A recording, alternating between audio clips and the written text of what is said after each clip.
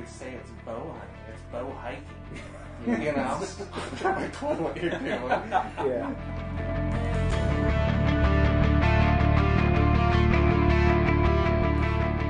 That, for those of you not watching, I feel so fat.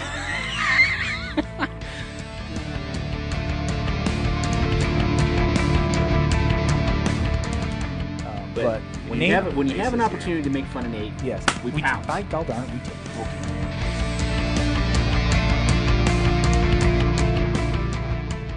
You put a security T-shirt on, and people just let you in. They just let you in.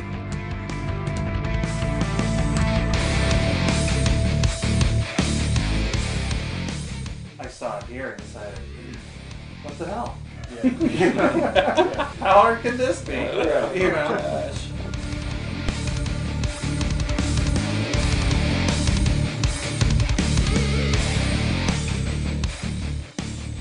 We'd probably like take a minute to thank our sponsors. Right.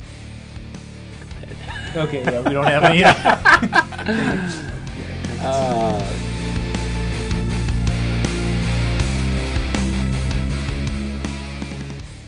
Struggle enough just to get a podcast recorded, much less take magazine quality photos in the field with live critters running around.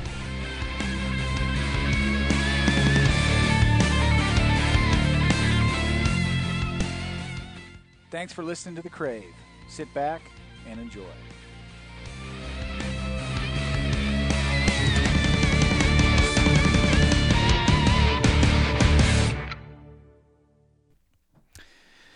All right, we want to welcome everybody to a new podcast. We are The Crave with a K. So if you want to check us out, go to thecrave.net. This is there's a few podcasts out there that deal with hunting and fishing. We feel that we're going to bring a little bit different take to the landscape. This will be more of an exploration into the great outdoors, highlighting hunting and fishing adventures, topics, different guests. We have a lot of people lined up for the future, which we're really excited about talking to. Mm-hmm. Taking you on this unconventional ride is a group of ragtag sportsmen that you're if you're watching live, you can. It's not live here. If you're watching, you can take a look at our ugly mugs. Yeah. So we are hell bent on scratching the proverbial outdoor itch, only to have it reappear on the other arm shortly afterwards. So. It hurts so bad. Yeah. So we do have making up the Crave, the community so far is we're population 3 right now. More of a family. Growing every day. We're all brothers here. Right? That's right. So we have Nathan Bailey, an IT professional with hankering for largemouth bass, or as you like to say, bucket mouths. That's right. That's right. Or big mouths. Yeah. Mm-hmm. Big mouths. You are whiz with gear, gadgets, really anything with a JavaScript. So, True. Did we disable our cookies for this? No? Okay. No, you got to delete them, John. Oh, okay. Cover your tracks. My bad. I just go private mode from here on out. Oh, so. Yeah, there you go.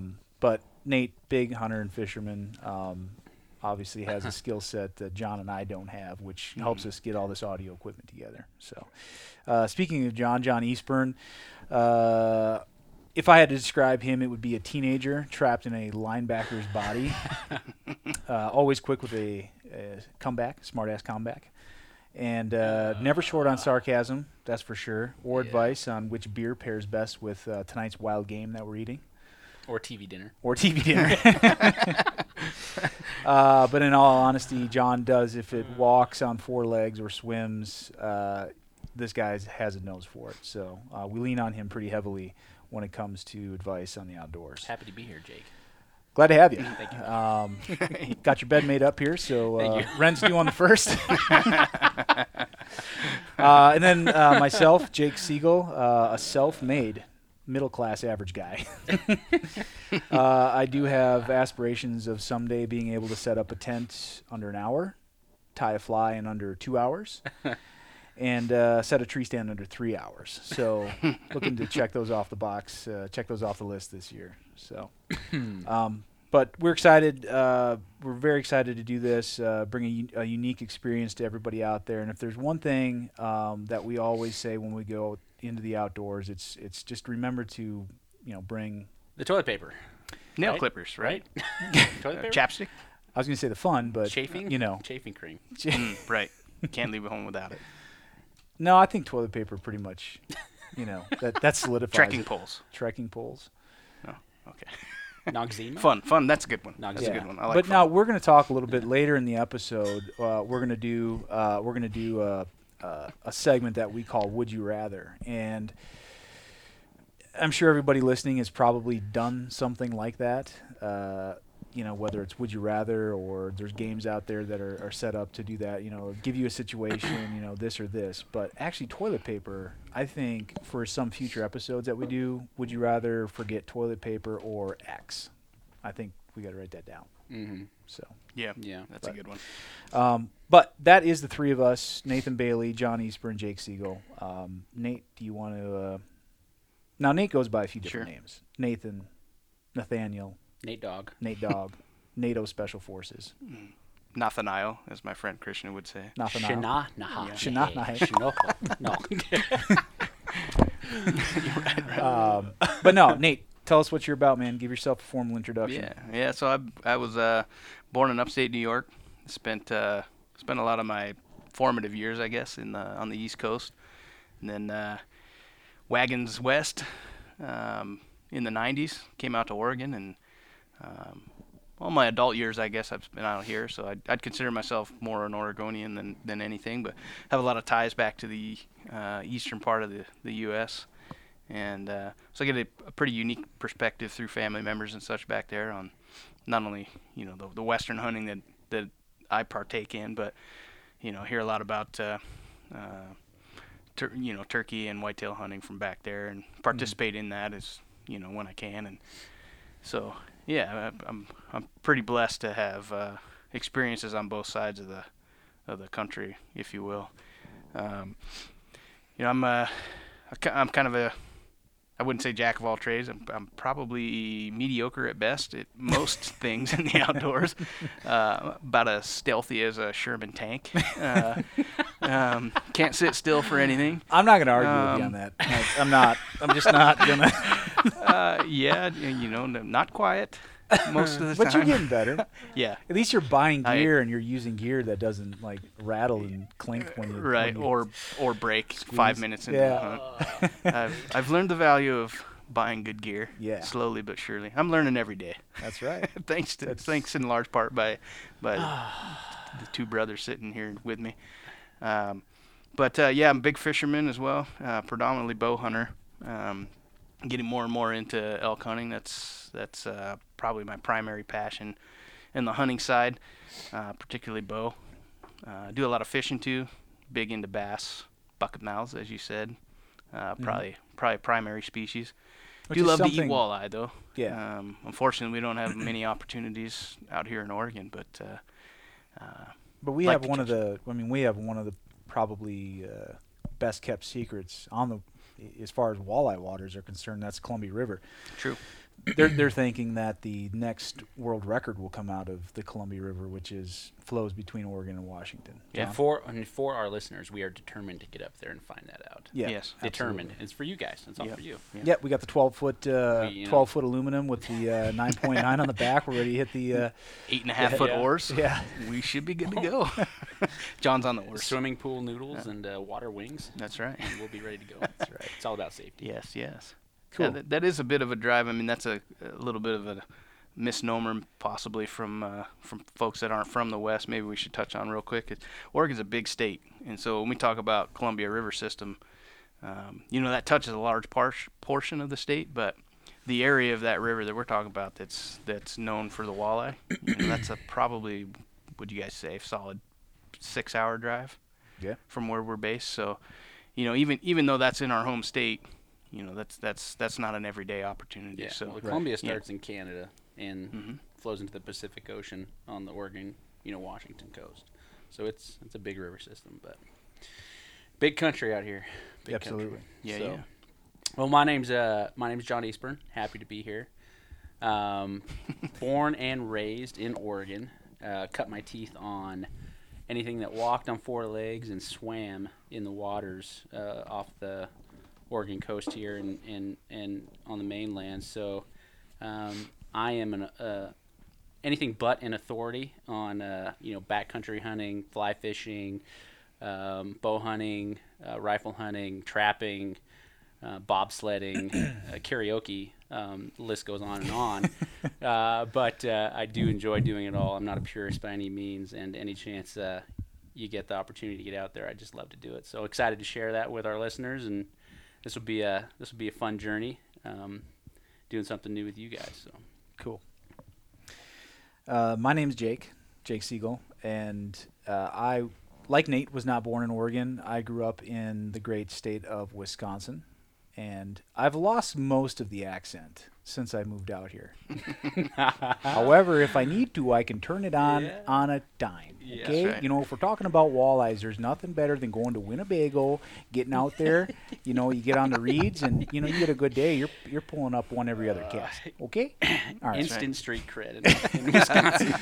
But that is interesting because I did lose the accent pretty. I mean, you guys knew me since I moved out here, and it's one thing when you live in an area you don't really you don't even realize that it's there. But I was made fun of quite handily when I moved out here, and it wasn't anything that I consciously did. But I worked in sales at an archery manufacturer for quite a few years, so being on the phone with different people all over the country and all over the world, I noticed that even in a 20 to 30-minute conversation, I would start to talk like somebody from Texas or Florida or, New York, Sure. Johnny, I don't know. So, yeah, but born and raised in Wisconsin, honestly still call it home, and grew up hunting whitetails, fishing walleyes.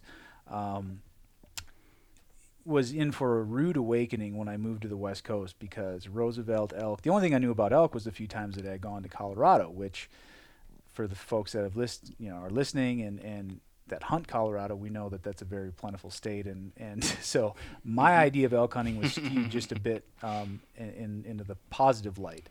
So I came out here, I tried to hunt Roosevelt elk, and it was cold water in the face. But spent a lot of time when I was growing up in the hardwoods of Wisconsin, both north part of the state. My dad had a cabin up there that we would frequent quite a bit, and got acclimated with the northern part of the state, which is dramatically different than the southern part of the state. So had introduction of wolves, seen that kind of genesis and transition go on. And had to deal with that, and something now we're dealing with in the West too. So, but really have been, to use Nate's words, very blessed to be able to hunt a lot of different species, and and again, I don't think any of us claim that we're experts at anything, but we've definitely dipped our toes in the water of a lot of different things. So, excited to be here now, living in Oregon, and it is a huge expanse. You could drive across Wisconsin in 4 hours, 5 hours, if you're going from top to bottom, maybe a little bit more. But Oregon is just such a diverse state, just the West in general. It's captivating. But I will say, though, going back to the Midwest in the fall, hunting whitetails, man, is nothing like it. It's not that it's anything better, one's better than the other, but seeing a rutting whitetail buck or hearing him actually first, coming through the woods, it still, I don't care how long you do it, it still raises the hair on the back of your neck. Same thing with hearing a bull elk. So Sure. Yeah, man, we're excited. We're really excited. So And for all our listeners out there too, I mean, with this production, we aim to explore as many different aspects and facets of the outdoor lifestyle as we possibly can. And so, we're not just a Western hunting and fishing production. So we're definitely looking forward to broadening our horizons and bringing everybody along with us. Yeah, if we're not, obviously this is going to be a long journey. There'll be a lot of topics to cover, but if there's something that you think we're missing, and we're game for it. I mean, splunking, great. I haven't splunked before. I've heard splunking's great. That's right. You always do it with a friend, I hear. Flashlights are, advised, et cetera, et cetera. So, Absolutely, yeah. Feedback is always warmly accepted, unless you don't see it on the website, and that's because Nate took it off. But We will monitor everything. Chief moderator. That's right. No, So let's talk a little bit about the name, the Crave. All right. So it is. Wow. It's almost painful now that we say it. Both it's relieving, I think. relieving, Yes. and also when we think back about the process. So the three of us have worked in the archery industry or the outdoor industry for probably combined 30 10 plus. 10 plus years each. So yeah, 30 years altogether. And we had listened to what's out there, and we thought that we brought a interesting kind of unique take to the outdoor industry. Basically, a lot of it because of what we just said. We come from different places. We've hunted different things. We fished different things. We were brought up different ways. So we thought we'd throw a podcast together and figured it would be something that was fairly entertaining. But coming up with the name, not easy. Not easy. And if anybody's been out there who has kids or has named a dog or a cat or their vehicle, it's really anything you're passionate yeah, about. it's tough. So we spent the better part of 6 weeks. At least. It yeah. seemed like a long time. Yeah. Kept coming back and back to the drawing board. We joked about how that was going to be the hardest part, of getting this going. And it really was. It could have. It might very well will be. I hope it was. I hope it was. Man, I went through so many Sharpies. Yeah, you did. And crayons. You did. You insisted to write all the names on your arm, so you wouldn't forget. Yep. But literally, we Yeah. had a list of probably 100 names. I don't think Yep. that's an embellishment. That might even be light. Yeah. And some of them were fairly comical. Mhm. Dropping Giants was one of them, which when I told my wife, she immediately got a different idea. Thought of something that was done in the bathroom, and she's like, "You can't go with that." So, but yeah, it's not easy, and the Crave was something that had been on the board for a while, and we had spelled it both ways, with a C and with a K, and I remember you, John, you were like, "Man, that would I could." You specifically said that would look really cool on a rod blank, I could see that, and yeah, we kind of passed it off, and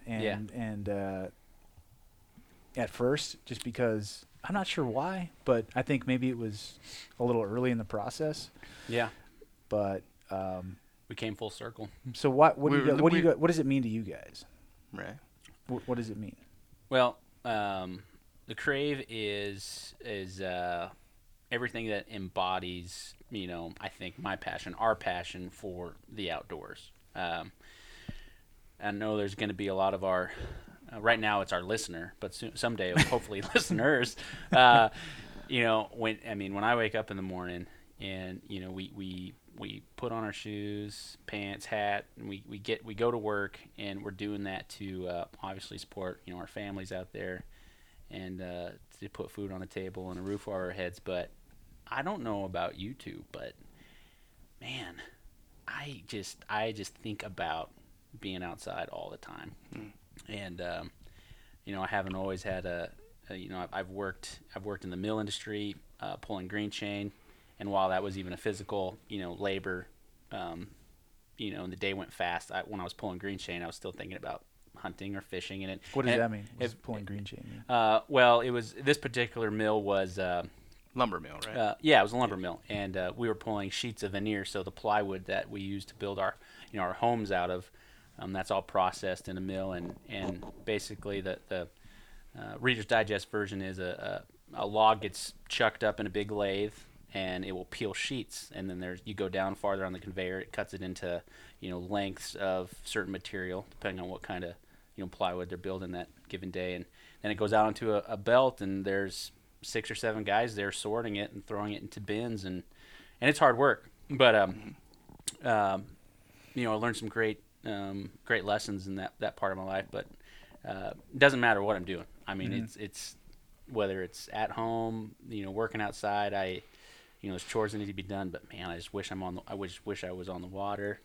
But the length of your grass around your house generally, you can tell what time of year it is with John. Yeah, So- yeah. Yeah, late thank summer, God it doesn't early grow very fall. much in the wintertime. Yeah, winter steelhead's going right now. But so that's the crave. I mean, I think there's some outdoorsmen out there and outdoors women that man, we just love to get out, and you crave it. You crave it all the time. Yep. So that's what resounds with me anyway. Right. And I'm sure we can all relate to that. Yeah, that's well said, Johnny. Nader, you got anything to add to the naming convention of said podcast? Yeah, I mean, I think we finally, for whatever reason, when we came back to it the second or third time, it finally resonated. Like this is what we live for. I mean, for all intents and purposes, to some extent, we all work for the weekend or for the evenings, whenever we can, to get outside, be it fishing, hunting, or even backpacking, or just hitting the trail and doing some hiking. And for me, a recent passion of mine that's getting stronger by the day is just getting outside and taking cool pictures. Yeah. Photography. Yeah, just being out there and being in the elements, watching wildlife. Even if it doesn't involve the harvesting of that wildlife, it's all about being out there. Yeah. And I think that name nails it. Mm-hmm. Cool. Yeah, I don't have a whole lot to add to what you guys had said. I don't want to be redundant, but and I believe that is one thing that I've learned in the last 10 years that I've moved here. And I think part of it's just getting older and maturing as a person, but growing up and hunting whitetails and fishing for walleyes and whatever, shooting carp and that sort of thing. It definitely, for me, and I'm not afraid to admit it, but it was a lot about the end result. It was like, man, I didn't shoot anything tonight, or we didn't catch anything, and not that I looked at that as a as a negative, but it seemed to be, and I think a little bit of that is when you look at some of the pressure. It's not necessarily pressure, but when you look at the mindset of people, I'll say it, in Wisconsin, Michigan, the Midwest. I mean, deer hunting is such a big thing. It is so big. I mean, you name the deer, you watch them all year. You have trail cam pics. You find their sheds. Even getting together with your friends for gun season. I mean, it's a huge deal. It is 365, and there's some pressure, I think, that is built. And harvesting that animal's a big thing, and I think that there's some idea of failure that's built in with that. If you don't harvest a deer, or you miss a deer, or you wound a deer, or something like that.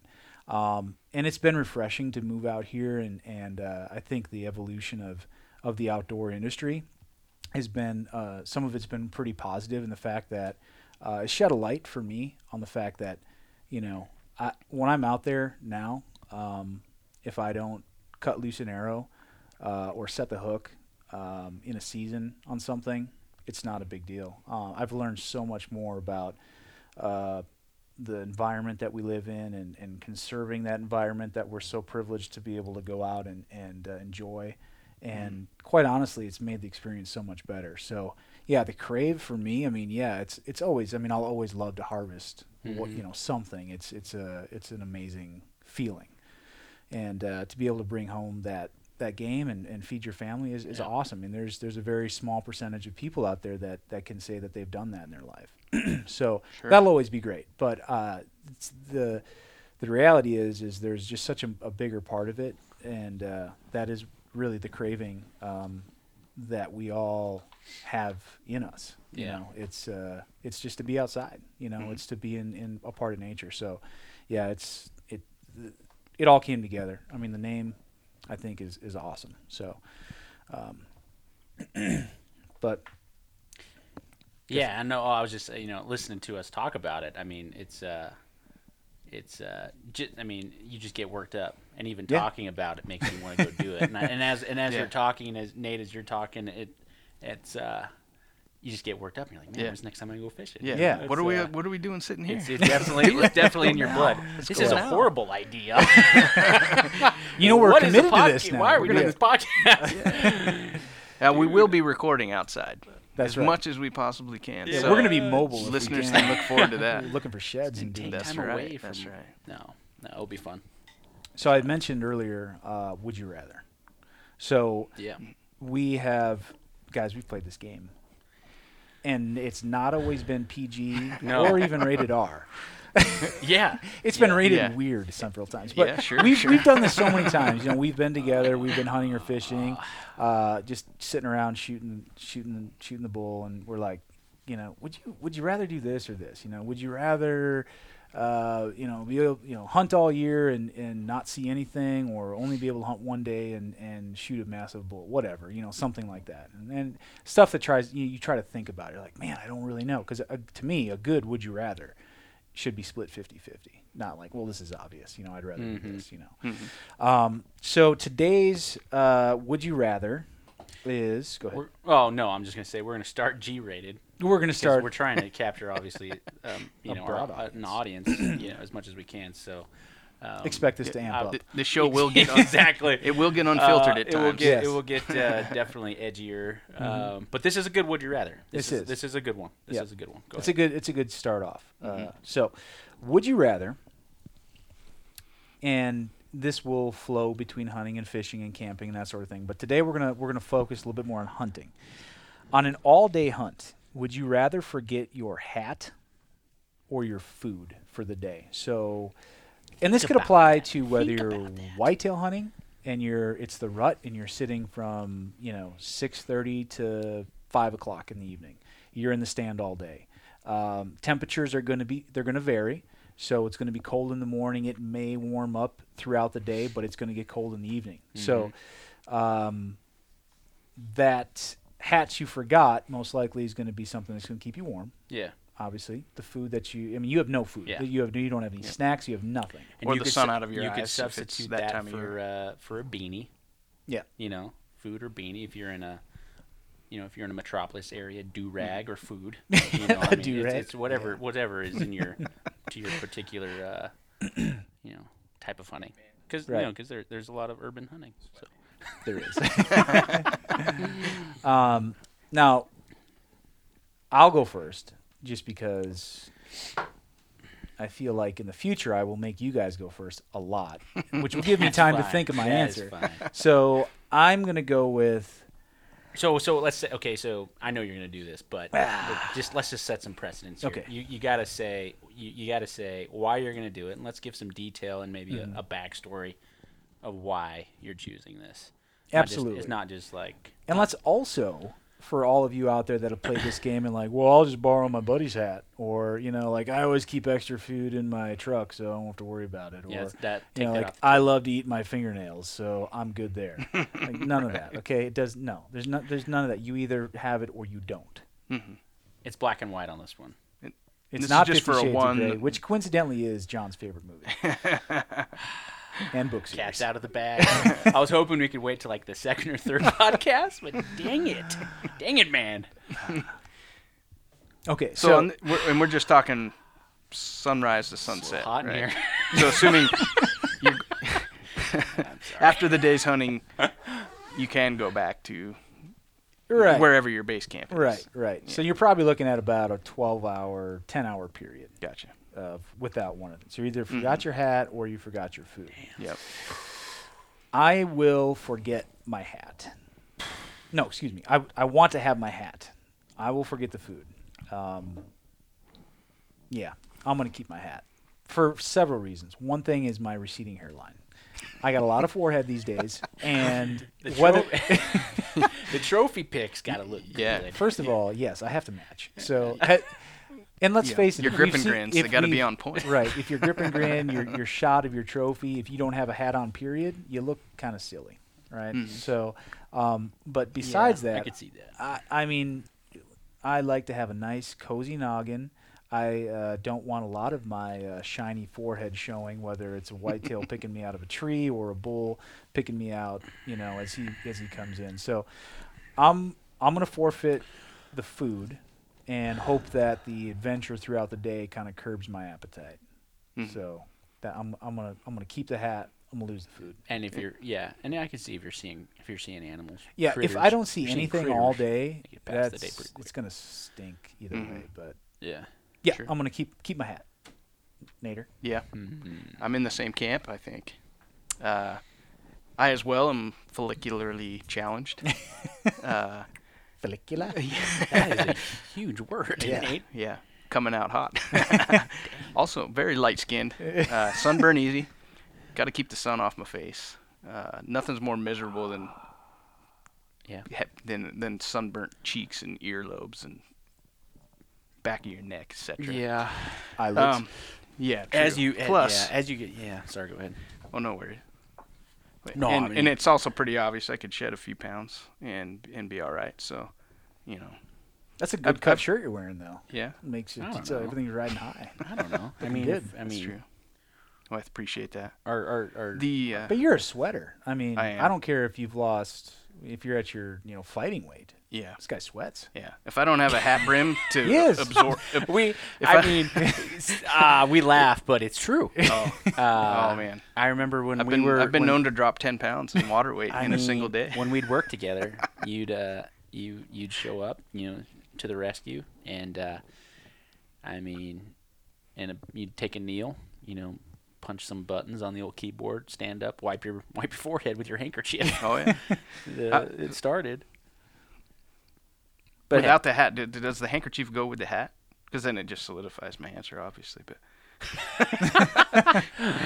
yeah. the other thing is, I'm a power napper too. So, if I have to and I'm really hungry and midday comes around, Gosh. I could go down for 4 hours instead of. You've been known to power nap right through. I was so your, certain of my answer, but you guys are making great cases.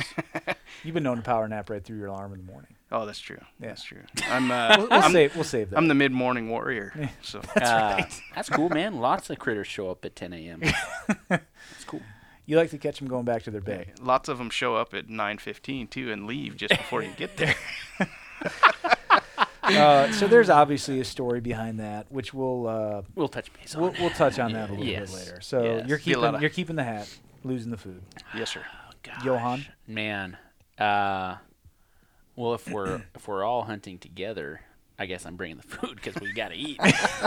No, but if I'm solo, I'm taking the food, and here's why. If you're watching at home and you're seeing the physique in front of you, and you haven't turned off your monitor, I have a fast metabolism, and really fast. And if I don't eat every hour to hour and a half, On the hour. on the hour, But never after midnight. No.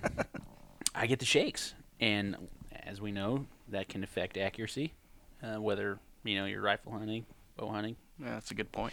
So this last casting. archery season, you must not have had a whole lot of food in your system. Oh wow, wow! quick burn. Oh my gosh, Because you are a good shot. I did not have enough to eat that day, but I just think that I guess if you're talking day hunting versus multi-day trips, obviously there's going to be God, some just food answer the involved, question, but man. I swear in 5 minutes we'll get to the end of my statement here. But one time I was definitely food. You keeping the food? Yeah, you gotta. I remember a specific, real short story. Climbed into a tree stand.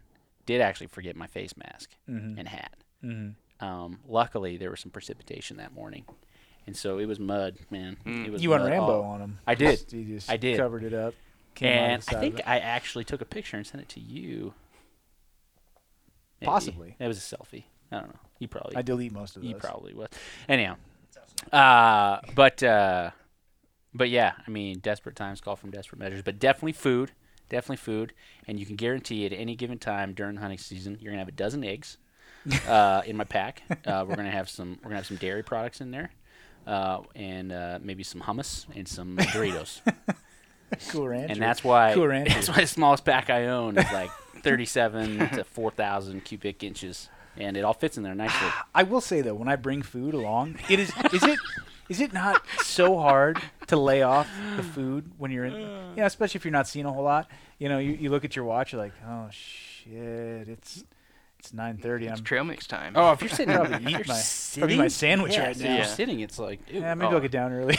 Yeah. Go get some more. In a tree stand, snacks are gone by 9:30. Yeah, it's rough, man. Tree stand hunting, and we'll talk about that a little bit more, especially with you guys. Well, yeah, I mean, especially John being a West Coaster. You know, you just started tree stand hunting, what, maybe 5 years ago? yeah, About the 5 time you met years. me. I Yeah. remember watching you actually try to set a tree stand for the first time and laughing Yeah, very hard. maybe Very hard. maybe another podcast. Yeah. that we'll yeah, forget to do. No, we'll make sure. we I'm bring just that as up. green, so See you climb a tree stand. That's already set. And laugh. or at very least hard. attempt to climb. Yes. All right. Okay. So Digressions. Back to it. Jake can put his legs behind his head. Okay, that's how see, flexible that's he the is. interesting thing is That's- I'm not very and that's flexible. his steps are so far apart. You cannot get in a tree stand that he is hung. And I think there's something about when I'm I sorry. get into the woods. Sorry, I'm gonna you get. know, I'm off my soapbox. We were getting ready to move on. I'm sorry. Daddy That's long how I legs. keep people. Now, if you want, I wrote a. His actually, hips are double jointed. My wife enjoys it. But I wrote an article on how to keep friends, even good friends, out of your tree stand based on the difficulty in which you make it to get into the tree stand. You can give them the coordinates. You can tell them to go there. Hey, you know what? I shot Yeah. my buck. Yeah. Go ahead and here's my stand coordinates. And if you make it difficult, they will never return. That's right. And you can't say you didn't help them. At least without bringing a few extra steps. Yeah, exactly. So, all right. So the first thing that we were going to talk about today is, and again, you know, kind of East versus West, and it's not a competition out there, but and we. For us, anyway. It's tough, you know. I mean, even like you talk about my accent, you know, that's kind of gone. But when I go home or I see a whitetail, I'll say, if you're watching, we actually have some quite a bit of carnage in the room here. But you know, that's a 9-pointer, right? You got Sweet antelope, dude. sweet, but he's got a little kicker, extra brow tine right there, or as you in the West Coast would say, an eye guard. Which is Yes. we'll discuss that too. But Yes. so John, what would right this here? This buck. Now, just for everybody that's listening, we are looking at a whitetail, a very typical 8-point whitetail. or 4x4. Or if you're on the West Coast, it would be a 3x3 with eye guard. Oh, true. And, Yep. and a kicker, Yeah. right? So I Yeah. mean, that's a mouthful. But John, what would you say? No, it's a 3x3, and on one side it's got double eye guards. Yeah. So anybody that's listening right now would have some exception to that. That's a 9-pointer. I'm sure the hate mail and the comments are just rolling in. Yeah. On We'll get it to your on the Twitter website. feed, right? Yeah, that's fine. I mean, and I'm not degrading the. Classification. Yeah, not at all. I just feel like I don't know. I mean, there you go. I went a little Wisconsin right there myself. But you know, I mean, are we compensating for something? I mean, honestly, I mean, tune in. I mean, please send us because let's I've step looked back. for this. Let's step back. So what we're talking about is the classification of deer and how we talk about them, right? Okay. If you're in the West and you see an animal with 3 points on one side and 3 points on the other side, you would call that a 3-pointer. 3-pointer. A 3-point. A 3-point, No, or it's a a 3-point. 3-point, or you'd say it's a 3x3. Okay. Right. Confirmed. Nate, confirm. Yeah. That's what they would say. If it's a mule deer or blacktail. And you've gotten so much wiser. Right. No. But I grew up Yeah, in the it's a Midwest, 3x3. and I would call that a 6-pointer. Right. Right. So Why? why? That's a great When question. did And where? Papa Siegel ingrain that? And where did he get it from? Birth. Right. And birth and to he him. got And birth to him. Is there any is there any Now data? we did a little bit of research on this, and by research I mean I Googled it and I didn't find much of anything other than So a you bunch know. of sarcasm like, hey, East Coasters can't count that high, so or West Coasters can't count that high, so they classify it this way. But no, it is very interesting that you have a very, and I don't know where the divide is. It seems like whitetails and mule deer is the big separation. Yeah. right? Yeah. At one point Yeah. growing up, my father said it was the Mississippi River, which maybe that was true at the time, but probably not. But But your dad's very convincing. he is full of sarcasm. but much But very confident also. well. He's a smart man. He is. Renaissance man. He is. He's very educated, an academic, as they would say. A teacher. He is an academic. He's not sick. I know that was a joke, but that's okay. But that's interesting. I mean, I would like to know where the genesis, and if anybody out there knows where this actually, where the divide came from. Like, whitetails are specified as this, blacktails and elk and mule deer, whatever, coos deer. Yeah. I'm sure there's a few other species in there. They're classified Or the other way. cows deer. Right. Cows, coos, cows. But the lingo and the jargon couldn't be further apart. I mean, it's completely different. Black and white. It is. Yeah. Yeah. I see what you did there. If anyone, we definitely look forward to having listeners He is good. enlighten us and or just chime in on the discussion. Now, the other question is, do you, and I think we've probably all been in this situation. I know that I've been back home and I visited my folks, and I've showed them pictures, and some friends back there in Wisconsin, I've showed them pictures of a blacktail or a mule deer that I've shot, or an elk. Nah, elk, for some reason, gets a pass. Everybody says 6x6, 5x5, Right. whatever. True. But they've called the mule deer that I've showed them, or the blacktail that I've showed them, an 8-pointer or a 10-pointer. Mm-hmm. It's probably just out of habit. Yeah, it is out of habit, but I mean, where can you get looked at odd? I definitely know that if you go back to the Midwest and you say, "Hey, that's a real nice," and it's a 10-pointer, it's a 5x5. You say, "Yeah, that's a nice 5x5." But that could be a 4x4 with eye guards. If you say that's a nice 4x4 with eye guards, if you're at a bar, you probably Crickets. You get kicked out. Crickets. Get him. Yeah. Traitor! Jeez. Yeah. Yeah. No, that's interesting though. I don't know why that is. We'll do some more research into it, but I've looked and I can't find out why that is separated the way it is. Yeah. And why elk Very get a pass. interesting. Nobody ever sees a 6x6 bull and says, "Hey, nice 12-pointer." Well, maybe it's because that's Maybe somebody does. it's predominantly a Western animal. You know, I mean, that's getting more and more prevalent in the East Coast. Kentucky, for one, is got a pretty healthy herd and a decent number of tags allocated now per and year. West Virginia. Yeah, Pennsylvania's issuing All some those chest states do. tags, so it's pretty awesome to see them in the eastern states now too. But It is, but they're still 6x6s and 5x5s. yeah, even if you shoot one in Kentucky, I'm sure that's Forever still they will be. Can you? the description of choice. No, I agree. I agree, and it may because it's a standalone. It's not a deer, right? It's an ungulate, but it's not a deer. So, Yeah, but more big words. yeah, yeah, it's a good thing it's early because That's right. I didn't know what that was until now. An ungulate? Ungulate. cloved hoof. Oh, that Yes, Hofen. hooven. Right. Moving So on. we'll look into that, but I always thought it was an interesting, dynamic, especially when you get people that are going, they're flying west or they're flying east, and they're starting to use jargon from their own. It's very foreign. When we talk about how tight knit and of a community. I don't even want to say it's tight knit, but how serious people are in the Midwest about whitetail hunting. Yeah. And it's the same way about people out here that hunt elk. Very serious about it. So, and it's not a slam, but you do have a click. You start to develop a language. There's other things. You call. What do you call a doe? What's a slang term for a doe? A baldy. There's a lot of of slang terms yeah, for a doe. some of it's not maybe Slick head. slick head. Okay,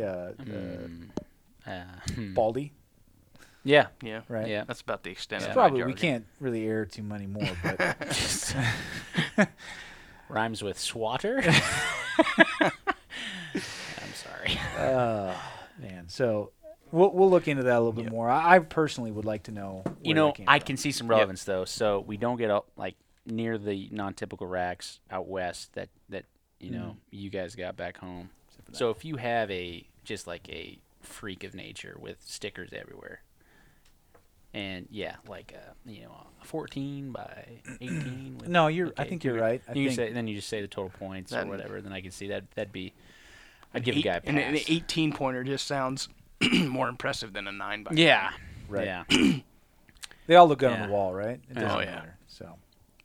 So True. we had mentioned John. Actually, you mentioned a little bit earlier Winter Steelhead, and that you wish you were there right now rather than doing this podcast. I do. You know, You're not it's gonna not you're not actually going to walk legal back from to, that comment, It's not actually legal to fish at night for game fish in Oregon, but which is also craving it so much right now. which is also different from be. the Midwest. I like what you did there. because my dad, he still lives in Wisconsin. Mm-hmm. He has been ice fishing recently, and you can fish all night there if you want. Yeah. Because no limits on regulations on when you can fish. But you're saying out here in Oregon, For game fish. okay. So What so you the- can go what the shoot carp state- at night if you want. Yeah. Okay, Yeah, you can, but not steelhead. but not steal. Definitely not steelhead. Bass and That's catfish frowned upon. is legal as well. I learned that. warm through water a friend fish the hard way. predominantly is allowed at night. Yes. Yes, it is. Yep. Yeah. So the obsession with steelhead for myself Will you tell goes us? way back. Will you ways tell? back, way just back. What is a steelhead? Is it a trout? So a steelhead Is it salmon? essentially What is is it? genetically the same as a rainbow trout. Scientific name is Onirhynchus micus.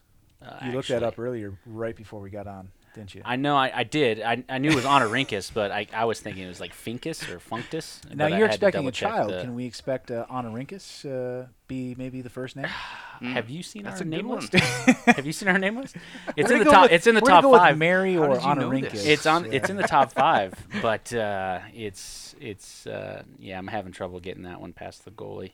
Sid's not really that wild about it, but So anyway, you were saying. anyhow, so genetically the same as a rainbow trout. The only difference is this particular fish goes back and spends some time in the ocean, then returns to its native waters. This is on the coast anyway. So rivers that flow into the coast or an ocean body of water, because Great Lakes have steelhead too out in the Midwest, and those fish do similar activities. So, but that is what Well, a what do steelhead those is. fish do then? Oh, they have hatchery programs up there. Okay. And they will raise them in a hatchery, incubate them, release them in their streams, and the fish will actually go back. And the Great Lakes is such a huge body of water that it almost acts like it's mini ocean. And there's enough aquatic activity out there and forage that those fish can live and come back into those streams where they were released in.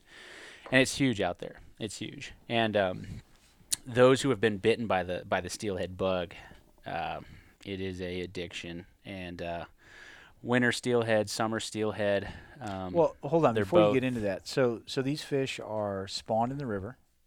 that native fish, Na- yes. native fish, yeah. Well, but what's the other fish? well, there's hatchery fish too. Okay. There's hatchery programs all over, and because the states are all about obviously there's participating anglers and outdoorsmen, and that all generates money as well. So the stronger the hatchery run, or the amount of fish that are in the river, the more participation you get, the more tags that they issue, the more money they can generate, and it's kind of just this revolving program. So does that answer your question? Yeah, it does. So Yeah. let's talk about native fish. Native fish, they're born in the river, hatched. They're spawned in the river. Yeah, and this is a huge debate in itself, because there's always that question out there: how many hatchery fish actually go back to the hatchery? That Okay. they're competing with the native fish. It's a huge debate, and this can go on for a long In time. favor, well, I guess the But- debate is like whether there should be Whether they're hatchery fish. Well, period? whether there's different trains of thoughts where obviously there's some folks out there that would prefer more native fish into the system, and the removal of the hatchery fish, let the native fish do their thing, and then there's some folks that have kind of thrown in the towel and said, well, we've introduced this quote unquote hatchery program for so long. How many native fish are actually is there actually true native fish? Are the genetics so diluted that does it really make a difference? So Because part of that is the hatchery fish are generally a lot of times sterilized. Correct. No, they're not. Hatchery fish are still, unless there's For something, steelhead, anyway. Unless there's a program that I'm not aware of, they come back sexually mature. I have seen and caught hatchery fish in a river that were posting up behind. They may have been hatchery fish, they may have been steelhead or native fish on a red, and I actually thought it was just a huge cutthroat, and I pitched in there and it ended up being this 22-inch hatchery hen, and she was spitting eggs. So whether or not there's some genetic experiment that they can do with the bucks or the females to make them sterile, I don't know. But I know for like cutthroat and rainbow trout in certain stocking situations, they are sterile. That's what I was asking. I wasn't aware. Of so what for the procedure was for some trout stocking programs, that does exist. They can incubate them for a length of time. Kamloops, blackwater type, rainbow trout. We're getting in the weeds now. Sorry guys, but they can't. Those fish are sterile. Yeah, and that's mostly for lake stocking programs. Gotcha. How do you tell? You said you caught one. You knew immediately it was. What's the difference? The state marks the hatchery fish when they're returned as smolts into the rivers, and they normally do that by clipping a fin. Okay. So that's how hey, that fish was reared in a hatchery and it came back from the ocean, and most of our rivers here, those are the only ones you can keep. So if you wanted to tag a fish for the barbecue, then that would be one that you could take. And that fin's typically the adipose, right? Typically the adipose. Sometimes they use a fin on their belly called the ventral fin, but typically it's the adipose. In some river systems, they'll clip the mandible, which is the upper jawbone. But most of the time, it's the adipose fin. Gotcha. Which is between the dorsal and tail fin on their back. Yep, between the caudal fin and the dorsal fin. Yeah. Gotcha. If I'm Nemo, which fin? Sorry.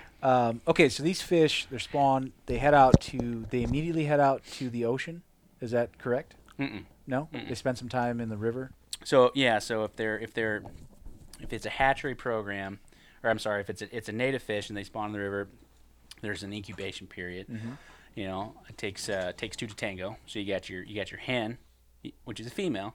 Don't know why they call it a female. Is a hen, and then you got your buck. That was my other question. You got your buck, and are there any other fish species out there that they refer to bucks and hens? I do it to all of them.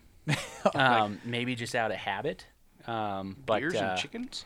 Yeah. And for the majority of the fish species out there, with salmonids, so salmon, trout, steelhead, it's pretty easy to tell through the mandible bone. The mandible won't protrude past the eyeball on a female. Okay. On bucks, it will. Stop short. No, on bucks, it'll go long. Female stop short. Female stop short. Gotcha. But they're big on brains, and we Absolutely. definitely enjoy the females. They bring a lot to the table. They do. It's very valuable to have them out Great there, even though they're lacking Great personality. on the mandibles. They're much prettier too most of the time. Absolutely, and they're so much better at stuff than the bucks are. Yes, smarter. Yeah. Love you. And they can concentrate on multiple food sources at the same time. But Multitasking. in other, I don't know where I was going with that, but other fish species, it's not Okay. so easy. So anyway, there's an incubation period. Yeah, so there's going to be an incubation period in that river, dependent on water temperature, water clarity, spawning, habitat. It'll take a certain amount of time for those fish to hatch into what we call fry, which is basically just a juvenile small fish. And the smolts will spend anywhere from a month, 2 months, 3 months into the river before they will journey out to the ocean. Okay. Yeah. And they're out there just feeding and growing and They're basically just acting like a trout at that point, and they're eating bugs, other invertebrates. But they're going from freshwater to saltwater. And then they'll go to freshwater to saltwater. Yeah. And then when they're in the ocean, that's when they put on their weight and they become sexually mature. And they're there for generally a As season. the junior high of the they're in there. the steelhead. They're learning a lot of things about life. They're learning how to dance. They learn about and bullies. talk to girls. They have junior high dances out there. Their voice changes. There's hair coming where they didn't expect it. So. But how long are they out there? Is it a couple of months? Is it a season? It varies a little bit, but typically it's 1 year. Okay. Typically with steelhead it's 1 year, sometimes 2, and they'll come back and those fish are just like people, different genetics. Mm-hmm. You would be a steelhead that would return as a you'd shoot right up the river. You'd be the steelhead jumping those falls, very Most athletic, likely. probably 8 pounds. Most likely. Myself, I'd be the lethargic one salt who would 12 and a half pounder. not a lot of muscle. Look big and strong, but just not a lot there. And much. my journey upriver would be so slow.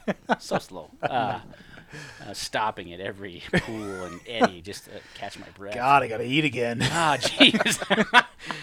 Is it nap time? Oh, there's a bobber and egg.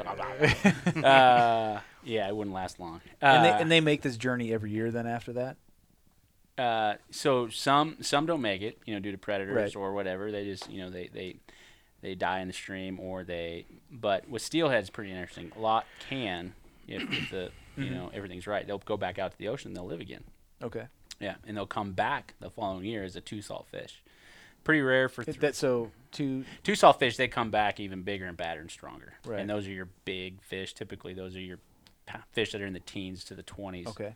The unicorn of steelhead, that 20-pounder. And Which you've caught. I got to be honest. No, Appreciate you being honest with everybody. I have not caught a 20-pounder. And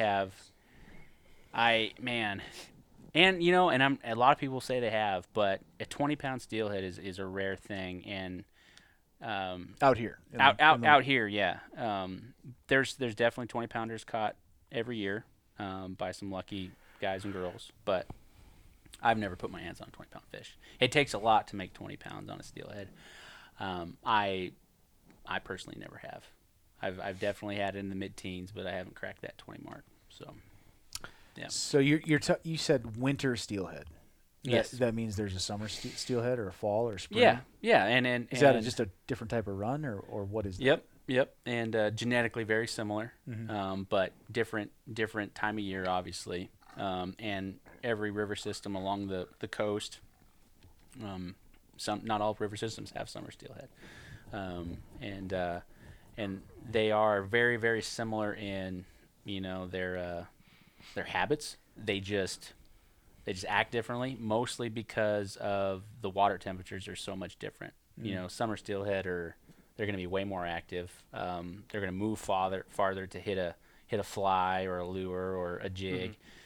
Where winterfish, when the water temperature is so low, their metabolism just slowly decreases and they're just not as active. That was going to be my question. Is water temperature makes yeah, a big difference? Yeah, absolutely. Yeah, Absolutely. But I would say another point with summer steelhead is sometimes they'll enter the freshwater and they'll stay there for a long time. Their journey is a long ways, or they're perfectly fine because they have pretty amiable conditions. It'll take a while to get up to their hatchery or to wherever they're going, and they'll mature sexually once they're in the river. With winterfish, they actually enter the river, pretty much sexually mature, and their journey is typically pretty quick. Okay. So are spawning grounds usually similar for fish hitting the river on the summer run? As the spawning grounds will be and the winter different run? in the fact that most likely in the summer water levels would be different. You need water to spawn. So Sure. In the winter time where you had that nice spawning gravel and the water was up 2-3 feet, that's going to be maybe a good spot for a winter fish to pair up and spawn. That might be dry in June or August. Gotcha. Or October, November, when those fish are hitting the reds. And a red is just another term for spawning gravel where fish will lay their eggs. Gotcha. So Because their color will change as they get closer to spawning, right? typically, yeah. Yep. And the longer they're in freshwater versus saltwater. Yeah, the in longer, general, right? especially with summer fish, the longer they're in fresh water, the more they act like trout. Gotcha. and they'll Summerfish. Yeah, summerfish. Yeah, Right. and they'll eat more. The natural, invertebrates that are in the system. Whether it's caddisflies, stoneflies. So all sorts that of brings us stuff. to how do you fish summerfish versus winterfish? This topic could take up 7 podcasts. This one alone. I mean, there really is a lot, so we might cover it on. Give on us another your one, give but- us your top just So like 30,000 as feet. as I stated earlier. for somebody coming I'm out not here a- and they're I'm and they're not a- saying, hey, I've never caught a steelhead.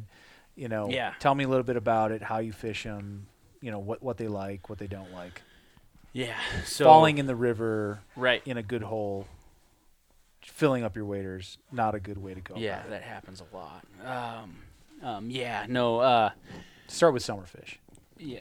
And when you say summerfish, these aren't two different fish. It's just different time of year. nope, they're different runs. It's actually a different run. Yeah, it's Okay. actually different runs. Yeah, it's actually different run timing. So, I have caught steelhead, probably with the exception of gill netting. Now he's just going to start bragging. I have been lucky enough. I've been lucky enough Yep. to catch steelhead tell. using every method out there. That was kind of one of my goals as a kid. I loved to fish, but I was always trying to master something. Sure. So whether it's spinners, spoons, from there I went to jig fishing. Bobber and jig, bobber and bait. From there I went to about that time I was old enough to get a drift boat. So then I was pulling plugs. Then I was side drifting. And that was, not only pulling plugs, but pulling diver and bait, plunking even. Our coastal rivers get really high. Plunking is basically just another term for a lot of weight, cast and letting it sit on the bottom, and then just waiting for your rod to go down. And then that graduated into Looking for fish holding on the right.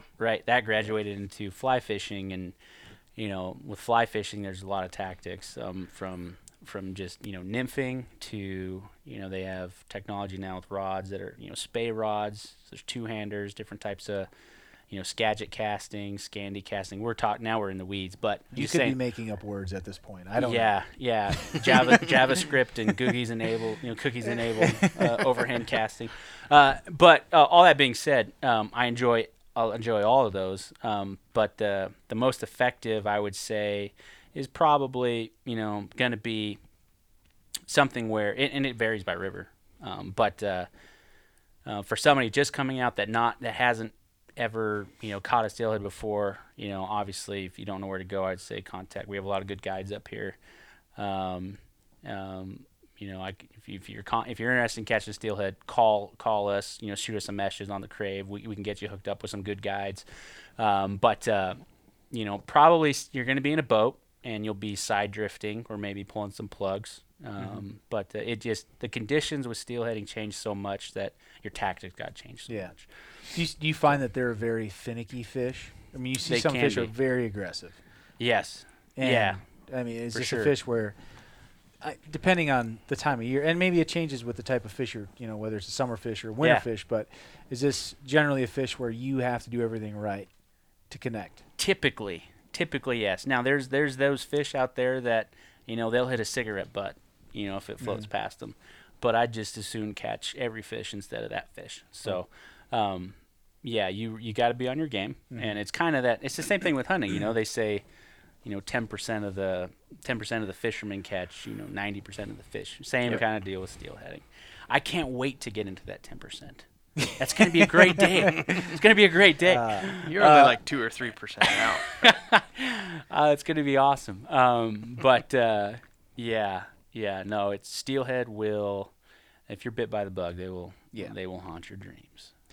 They will haunt your dreams. speaking of aggressive fish, they're very once you do hook them, and they're called steelhead. I'm guessing because I've been lucky enough to catch a few, not very many, but with the as hard as it is to catch a fish, to actually hook a fish and land a fish, I would imagine they got the name because. Yeah, I mean they're. I don't know. When I was young, I first thought, I asked Dad that, like, why are they called steelhead? And he'd say, oh, their mouth is as hard as steel. You really got to set the hook, and when they, when you get a bite, to bury that hook to get them in. But I think That's a great question, Jake, and I'm going to look at that, where that derived from, because I think that maybe it's more their mentality. They're hard as steel, hard to get them to the bank. But that's a really good question. Well, because you think about it, as far as the strength of their mouth, I mean, you think trout, and predominantly when you think trout, they're fairly soft-mouthed. Mm-hmm. Cutthroat or typical rainbows or even brookies. But, I mean, steelhead, though genetically similar, they're a whole different beast. Right. And once you do get them hooked, and that's the one thing about trout. Trout do fight hard, especially bigger trout. You're talking about a supersized, mutant of a trout. So Sure. John's having a hard time. And they're seeing in what you're river talking about. systems, so Yes. with fast current. So it you're not in still water. So predominantly. what has been the fish that you think has fought the hardest? I mean, what's your Nate? What is your favorite fish to catch? Based on, it doesn't matter if it's Real fish, not that rock we hooked in that coastal lake. Oh, got a bite! That was a fish. No, that's that a was log. it. Broke me Man. off. Broke me off. Took a lot of drag there. 3 Trolling different motors. times he Your broke trolling me off. motor's still on, Nate. give him another barrel. But you've well- caught a lot of fish. You've been back east. You've fished pike. You've fished obviously bass, smallmouth, largemouth. I mean, what? Yep. Well, tickles as your far as fancy? fighting, I haven't had the pleasure of hooking into many steelhead or salmon, for that matter. For me, for the type of fishing I do, smallmouth bass, they're probably pound for pound Yeah. the best fighter, most fun for me anyway. I mean, especially even if you're targeting small ones, you just drop your tackle way down. You go with some ultralight tackle, or even a 3-weight or a 5-weight fly rod. Yeah. Man, they're freaking. Or you get yourself they're fun. some ice fishing rods. You go to John's parents. that are about yay tall. micro Yeah, fishing. you go to John's Foot and a parents' halfers. pond. And what were those? Those were Species of trout? Those were. I'm pretty sure my dad was, supplementing some HGH in those trout Yeah, pellets. they weren't right. They were. He might have had Kamloops. steelhead They in were those. Kamloops trout. They But were they huge. were They were footballs. they were awkward looking, Yeah. Tom Brady almost like that muscle bound. did not. Like Tom weightlifter. Brady was not around that because they were not deflated one bit. They were. They were. That's swollen. Yeah. They were So just to give you guys an idea what we did, again, kind of doldrums of winter. The three of us were looking for a way to scratch the itch, and we go out to John's parents. They got a nice little pond behind their house, Yep. and he had some trout, some emphasis on small. Yeah, it was a very small pond, but great for the grandkids to go out there catch some fish. But we, to kind of step up the difficulty level, we went and bought some ice fishing rods and went out there and caught some of those fish, which I believe John has some of that footage on his cell phone, so we'll try to get that on our website. But it's comical, to say the least. Yeah. We were fighting, I mean, what are those? Those are probably They're big. 12-pound trout. Yeah. I mean, they're on They're just big. these tiny little balls. So Yeah. Yeah. When If trying you to cast those things was the most amusing part. yeah. But Yeah, you guys were amusing. That was fun. It was fun to Oh, watch. yeah. I only fell in the water once. Oh, yeah. yeah. You know. So you said smallmouth bass, as far as pound for pound, best fighting fish. Yeah. John? I'd say Yeah, so. so that's a great. That's going to be a tough one to beat because I can't imagine these steelhead are anywhere between 5 to 10 pounds. I mean a 10-pound smallie, yeah, that'd tear you up. So Yeah. that'd be a pretty good one as far as Oregon waters go. I haven't. I mean people say tarpon, bonefish. There's a lot of great tropical species. I haven't got there yet. Someday, Lord willing. But in Oregon anyway, it's gonna be. There was a few summer steelhead that just absolutely worked me. That were 5-6 pounds, just acrobatic. And whether it was just that fish by nature, I don't think you can kind of blanket the whole species because with smallies they all fight hard. Doesn't matter if they're 2 inches or 2 pounds, which is another. I don't know. Yeah, 2 pounds. That's a big one. don't know if I've gotten there yet. 2 Oh, pound dear. smallmouth. Yeah. Well, yeah. yeah. For Oregon, that's No, that's, yeah. that's no, a I good think fish. I think I have. But man, some of those steelhead were really special. Some of those summer fish. Yeah. So Now, were you catching those on fly rod?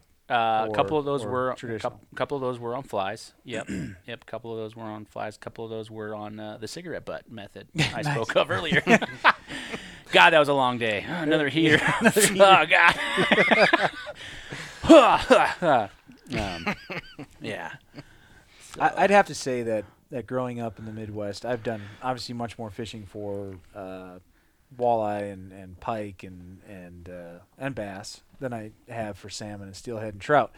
But some of the northern pike that I have caught, which has been quite a few, in obviously the bigger the fish, obviously, but some of those adolescent northerns you catch, they just don't know any better. I mean, and they will just. Yeah. Especially with a wire leader where you don't really have to worry about it too much. Actually, without a wire leader probably makes it better because you do have to you got to finesse cater to them a little bit. But man, I mean, my folks have a place up in the northern part of the state of Wisconsin, and it was my grandparents and man, just so many memories of going up there and midsummer. Just it's one of those every cast sort of things. And you didn't catch a lot of huge ones middle of the day, but I mean, you could go out there and catch 25, 30 of the, and they fought, and they were all carbon copies of the next one. They were all 18 inches and just fighting fury. But I'd say northern, and it is hard to disagree with smallmouth. I mean, they're especially in a river system, where you get a little bit of current that you're dealing with too. But northerns have been pretty near and dear to my heart. Even catching them through the ice fishing. Man, they tear you up. Yep. So they'd probably be my number 2. I've caught a few throwing crankbait for bass, that pike hammer. Yeah, that's fun. Yeah, it is. It is aggressive fish for sure. Now, John, you went to Alaska last year. Was that last year or 2 years ago now? With your folks. Yeah, a couple years back. Yeah. And you guys actually fished for pike up there, right? We did. Yeah, we. Hauled a jet boat up there. Just like a quick couple hour drive. Yeah, it was 5 days. 5 days. 5 days driving. It was 5 days. 1.5 days. 5 fishing. days to Wasilla, which is just outside of Anchorage there, and then it was a 3-hour jet boat ride up into some of these, tributaries. Of some bigger rivers and then to some lake systems. But yeah, that was the first pike I caught was right there. And they were fun. They were fun. We didn't have, I was way over geared. I was way over geared. I had my salmon poles, and we were trying to hit some line salmon counters. runs and that didn't work out due to the water conditions. But yeah, I mean, catching a 2-pound northern on 80-pound, braid or 50-pound braid. Those poor guys didn't have a chance. But it was fun. It was great adventure. I learned how not to drive a jet boat. There was, I had a whole bunch of, backseat drivers, and they're screaming, left, I'm doing right. And I'm just, water visibility, right? No water visibility. And everything those rivers looks good. are so huge. So There's braided. islands everywhere and tributaries coming in. We went from about 30 miles an hour to 0 in about 15 feet. Really? Up on this, just this mud, just hit some Sludge. mud. And Sandbar. there's some pictures of shame, I'm sure, floating around of me digging us digging the boat out. But great adventure.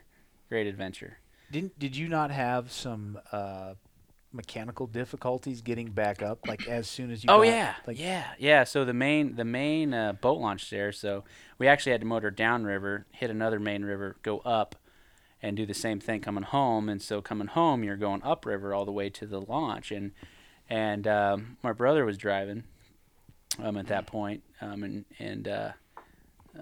getting his sea legs under him, feeling confident, and he decides to before we get out of the main current into the boat launch area, he decides to pull off the throttle.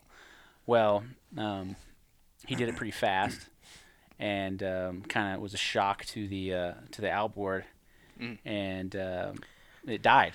And there was a lot of obstructions on the bank, root wads, and our eyes got big, and we were all in fear of our life. And luckily, my dad, being the smart guy he is, ran back, dropped the tiller, and we were just able to kind of squeak it up the bank, saving our lives.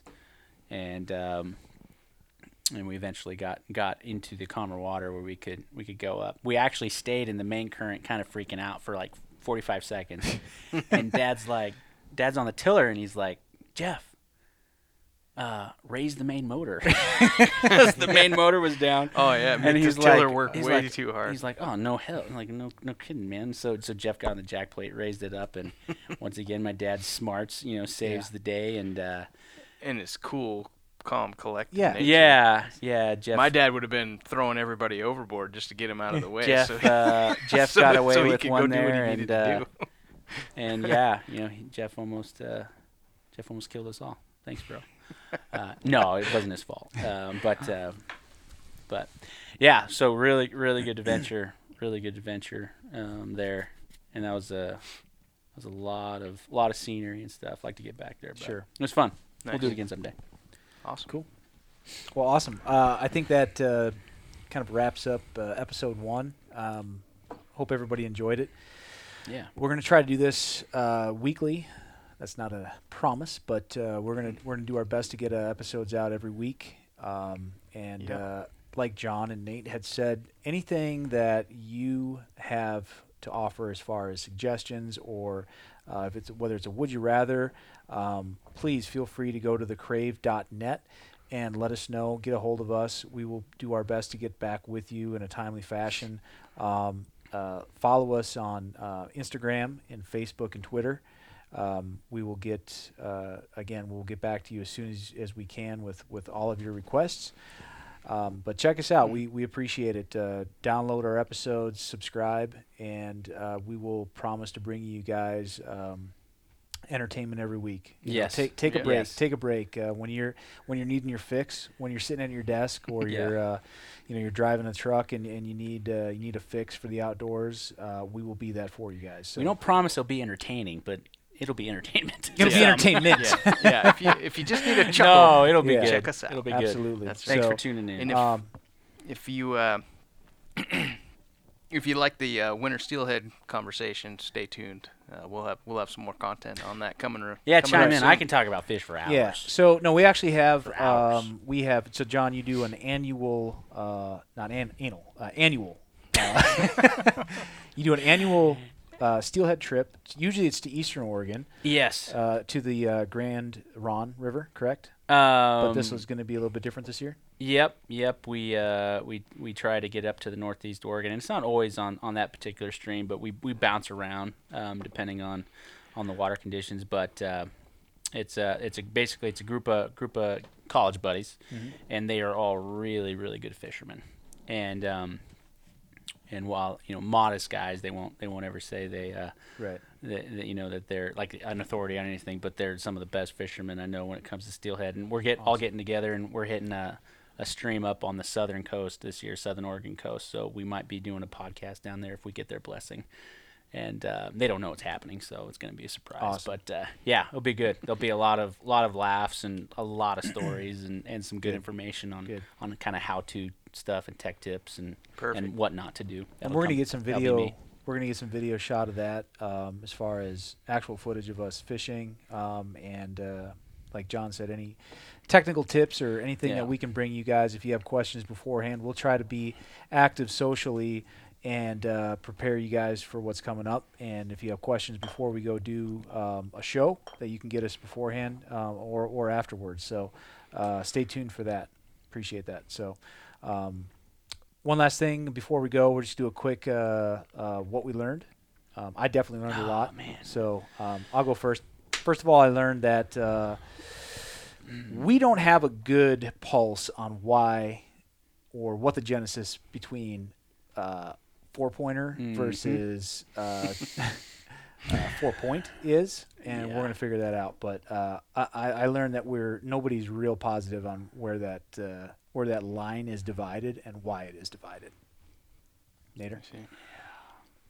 Well, And I also learned that the winter and summer run of steelhead is actually 2 different runs, not the same fish, 2 different times. So Yeah. all you steelhead fishermen out there can just throw your shade. Hold comments. But when it comes to whitetails, we'll have a different discussion. Oh yeah. But Nader? Well, I learned a lot about steelhead today. Appreciate that, Johnny. Been something I've wanted to expose myself more to, but The steelhead have wanted you to expose yourself to them. true. I don't know about wanted. They were saying, "Come on in, waist deep. The water's warm in here. That's right. Expose yourself." Well, if it's a summer run, anyway. Yeah. I learned a little bit, a mild amount about where possibly the steelhead nomenclature comes from, but looking forward to learning more in the near future. Awesome. Johnny? I learned that this room is way too small to do a podcast in after you guys have had some, some of your pasta, chicken, beef, stroganoff, whatever that is. It's Black everywhere. bean chili. You can't. You might be able to see it on the video, but I can definitely. I'm breathing it in here. So this has been a journey. It's called a cleanse. Are you saying the air is thick? Second, yeah, it's like blue smoke in here. I've been in bars with cleaner air. But in addition to that, Well, we're just making fish bait. right, Sick right, butts, you know? right. No, but that's the main thing I learned. But second thing I learned is this is a lot of fun. I think this is gonna be a good run.